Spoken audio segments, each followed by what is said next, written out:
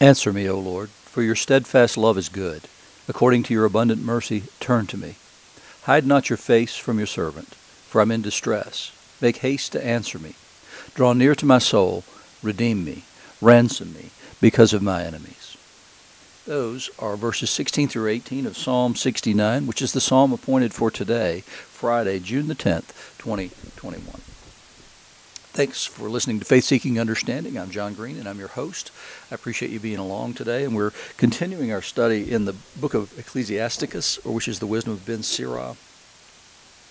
Also in 2 Corinthians 12, 11 to 21, and the Gospel according to Luke, chapter 19, verses 41 to 48.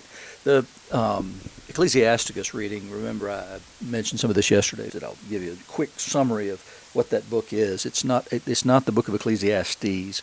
It's a book called Ecclesiasticus in some places, but then the wisdom of Ben Sirah in others. It's a book that we as Protestants, as Anglican Protestants, because most Protestants don't recognize it at all, we would call it an apocryphal book, which means that it is not, no doctrine can be derived from reading it.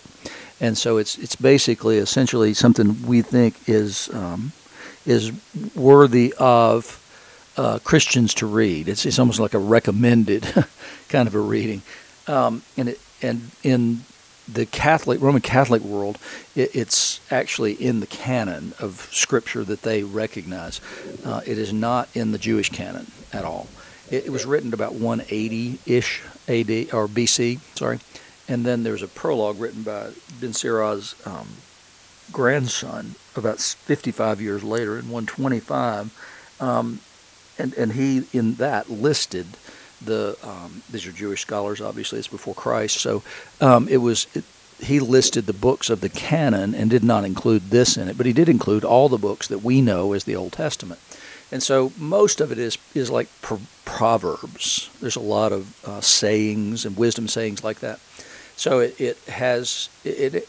but here in this part we're in right now, it begins with "Let us now praise famous men," and so what it's doing is recounting the glory days of Israel, and the men and women who shaped the culture and who held together the nation religiously. So today we're looking at Aaron. He exalted Aaron, a holy man like Moses, who was his brother of the tribe of Levi, and he made an everlasting covenant with him and gave him priesthood of the people. He blessed him with stateliness and put a glorious robe on him, and he clothed him in perfect splendor and strengthened him with the symbols of authority. And then he goes on and talks about the vestments that Aaron wore that gave him that authority. And they talk about the beauty of all of those things. And then goes on to get to the end of it, said, "Before him such beautiful things did not exist. No outsider ever put them on, but only his sons and his descendants in perpetuity. His sacrifices shall be wholly burned twice every day continually. Moses ordained him and ordained him with holy oil, anointed him with holy oil, It was an everlasting covenant for him and for his descendants as long as the heavens endure, to minister to the Lord and serve as a priest and bless his people in his name. He chose him out of all the living to offer sacrifices to the Lord, incense and a pleasing odor as a memorial portion to make atonement for the people." And so there's this sort of aura about Aaron in this writing. And I find it a little bit amusing, to be honest with you, is in all three of these readings, there's this one little theme that runs through there, and that whether it's hidden or whether it's out there in the open, and that is that in Aaron's time there were multiple challenges to his leadership and to his priesthood. The challenge of Korah, Dathan, and Abiram, and others, to Aaron being set up as priest. I mean, after all, he failed the nation after the episode with the golden calf. I mean, he's the one who made the golden calves.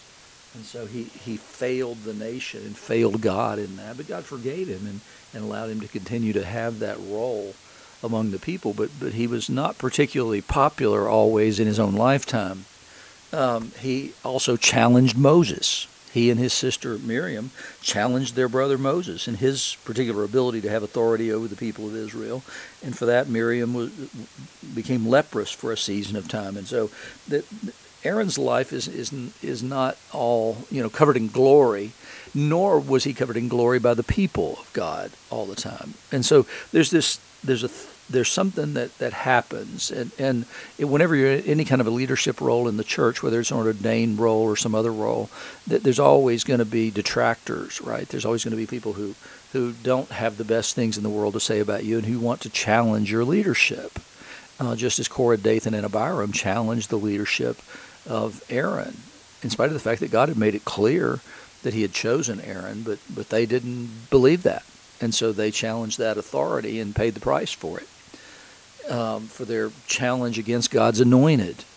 And people continue, though, to come against God's anointed again and again and again. I've never been in a church, ever, where the leadership wasn't attacked by some group or faction of the people. I was in a denomination that was torn apart by this very thing of people being jealous of the anointed leader, and it didn't turn out well for the person who challenged. It turned out okay for a lot of the people who rode along his train, but the reality is that there's always going to be challenges to leadership.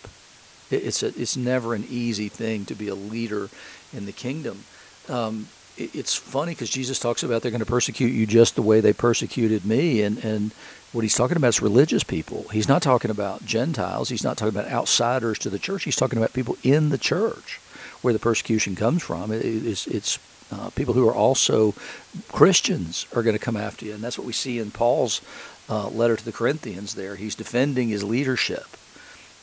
In this passage from Luke, this gospel passage, Jesus comes into town, right? He's in Jerusalem, and he's come in, and he came in as acclaimed as king by the people, and then the Pharisees, the leaders of the people, want to shut that down because they're experiencing freedom to lead the people, and they like their positions, and they're afraid those positions are going to be taken away one way or another. They tell Jesus to tell his followers to be quiet, and Jesus says, no, if they're quiet, then the rocks will cry out, because this moment is ordained in time. And so they're concerned that the Romans will get upset is actually what's going on there. They're concerned the Romans will get upset and take their place from them. That if Jesus stepped into and was the kind of Messiah that they wanted, this military commander and king who comes and takes over, then that would be okay. But he's coming in not that way. He came in on the foal of a donkey. Well, that was in keeping with the prophecy of Zechariah, that's exactly how a Messiah would come into Jerusalem. And so when he comes in, and after this, as he's near the city, he weeps over it, saying, would that you, even you, had known this day the things that make for peace, but now they're hidden from your eyes. For the day will come upon you when your enemies will set up a barricade around you and surround you and hem you in on every side and tear down to the ground you and your children within you. And they will not leave one stone upon another in you, because you did not know the time of your visitation. So this first statement here, would that you, even you, had known this day the things that make for peace, that's why they want the followers of Jesus who are acclaiming him as king as he comes into the city. That's the reason that they want them to be quiet, is they want to continue to experience what's known as the Pax Romana, the peace of Rome, because you've got this mighty empire that comes in and imposes peace in all the places in the empire. It allows religious beliefs it tolerates certain religions, and those are called licit religions, which means they're allowed by Rome, and so they have the ability to worship and use the temple and all those kinds of things, and for them that's peace. But Jesus is coming and offering a much greater peace than the peace that Rome can afford. And it's not based on military might, though. It's based in the loving rule and reign of God. He says, you don't even know the things that make for peace. You believe that you're experiencing peace, and it is peace of a kind, and it's peace in the world. But the reality is Jesus has offered so much more than that, and you're rejecting it because it's hidden from your eyes. You're not seeing this thing. You didn't know the time of your visitation. What was possible in this moment was beyond your reckoning and imagination, and you missed it because you didn't recognize him. And it's a painful thing to think back and think the world that we live in is at least in part due to the rejection of Jesus. This world could be so much better if he had been acclaimed as Messiah and seated on that throne forever. As it is, he's seated on the heavenly throne, and so he's still in charge. And he was in charge this day. I mean, this is all according to the will of God. God knew that they were going to reject him. Jesus knew that. That's the reason he continually talked about his crucifixion. And then he entered the temple and began to drive out those who sold, saying to them, "It's written, my house will be a house of prayer, but you've made it a den of robbers." And then he was teaching daily in the temple.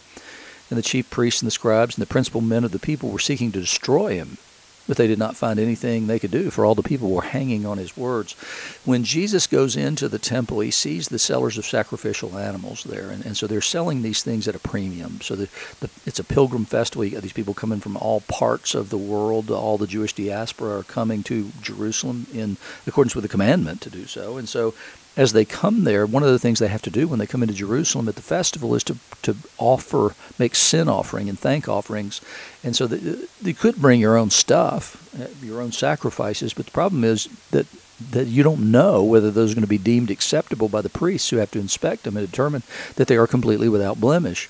So a better plan is go ahead and buy them when you get there. And these sellers of sacrificial animals are selling those things that have already been approved by the priests, and so you can know that this thing's already sanctioned, and so you're going to pay a premium certainly for it, but nonetheless it'll work. And so it's a cynical way of making money off people who are coming to offer sacrifices to God, to do an upcharge on this thing, and you can pretty well bet that there was a little bit of skimming going on in the background too. Hey, if you'll certify these things now, then I'll give you a kickback. And so Jesus drives them out of the temple for two reasons. One of which is they're becoming a den of robbers. But the other thing is that it is supposed to be a house of prayer for all people. And so what they did during the pilgrim festivals is they set these booths or whatever up in what's known as the court of the Gentiles, which is where the rest God proclaimed. They couldn't come any closer, but they could hear the teaching that went on there. But because they'd set up these booths, there's no way for the Gentiles to hear this. And so they're keeping the outside world, including the Romans, from actually hearing this peace that he offers that's greater than anything the world can offer. And so he's rejected. Jesus is. I mean, if they reject Jesus, they're sure going to reject you. And then in this 2 Corinthians passage, Paul just says, "Hey, I've been a fool. You forced me to it. For I ought to have been commended by you, for I was not at all inferior to these super apostles, even though I'm nothing. The sign of a true apostle were performed among you with utmost patience, with signs and wonders and mighty works." And so Paul says, you didn't just hear me speak, which you didn't apparently appreciate very much because I'm not that great a speaker, but you also saw signs and wonders. And so what's the deal there? Why would you reject me as your leader? Because these other people come and they're more eloquent and they're preaching a false gospel. He says, so here for the third time I'm ready to come to you, and I won't be a burden. I seek not what is yours, but you. Children are not obligated to save up for their parents, but parents for their children. I'll gladly spend and be spent for your souls. If I love you more, am I to be loved less? And so his argument here is that I love you so much that I didn't charge you a nickel for any of the things that I did. And you saw a demonstration of the signs and wonders, not just eloquent wisdom, and that's what he's argued from the beginning in his letters to the Corinthians, is that I'm not trying to take you away with empty philosophy, and none of you are philosophers anyway, but you like that high, lofty, and eloquent language no matter what it says. You just prefer that. It tickles your ears, and so you're happy about that. He said, look, I sent other people to you as well, and I didn't ask you for anything for them either. I loved you. It was as simple as that. I didn't charge you. I did what I did simply out of love for you, and you've been rejecting me in favor of these others who have come. And he said, it's in the sight of God that we've been speaking in Christ, and all for your upbuilding, beloved, for I fear that perhaps when I come, I may find you not as I wish, and that you may find me not as you wish, that perhaps there may be quarreling, jealousy, anger, hostility, slander, gossip, conceit, and disorder. I fear that when I come again, my God may humble me before you, and I may have to mourn over many of those who sinned earlier and have not repented of their impurity, sexual immorality, and sensuality that they practiced. Paul doesn't really have high hopes for his next visit for the Corinthians, does he? It seems like he's not expecting them to actually be walking with the Lord. And the reason would be that these super apostles have come and they've shared a similar message to what was shared with the people John writes to in 1 John. And that is that the body itself is of no value, and it's of no meaning ultimately. And so sins of the body are not important at all. And that's a lie. Because it's the lie that's overthrown by the bodily resurrection of Jesus Christ. It's a lie that's exposed by the incarnation of Jesus, that this body does indeed matter, this life does indeed matter. It's not just the crucifixion and the resurrection that matter, it's the life, it's the incarnation. It's the fact that Jesus rose bodily from the dead and was at pains to prove that, right? I mean, he offered them to come and touch him, put their hands in his side, and then he ate fish with them. And so the body matters. But we can get this idea that's not really all that important as long as I protect the soul. And I don't know how you divide those two things, because I don't think we're able to divide those two things. But if you're in leadership, or if you've been in a leadership role and received the slings and arrows of being in that place, just know that you're in good company. All three of the men that we looked at here today were certainly those who suffered during their lifetimes and are now thought of incredibly highly for who they are and what they did.